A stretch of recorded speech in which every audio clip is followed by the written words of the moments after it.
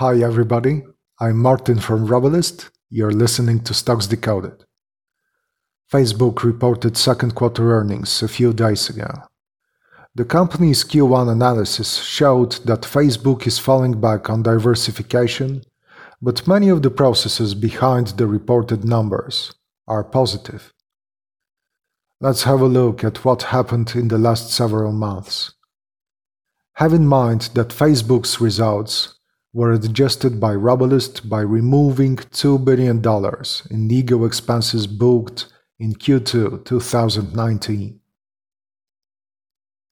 Revenues increased 10.7%, thanks to US and Canada sales, which went up almost 17%.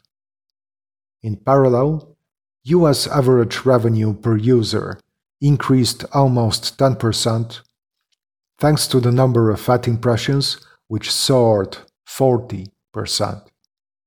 This is not a positive for Facebook, because the COVID-induced spike in usage is not expected to sustain.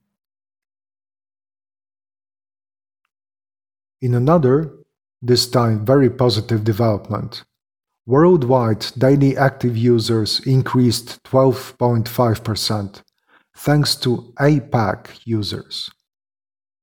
And the company's operating income, which declined 10%, was impacted by R&D spending, which is in fact a positive process for the company. Facebook reported strong but unsustainable results in Q2.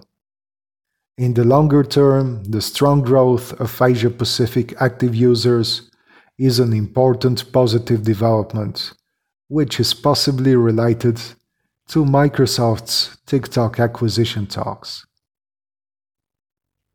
There is a new way to learn about stocks, markets, trading, and companies.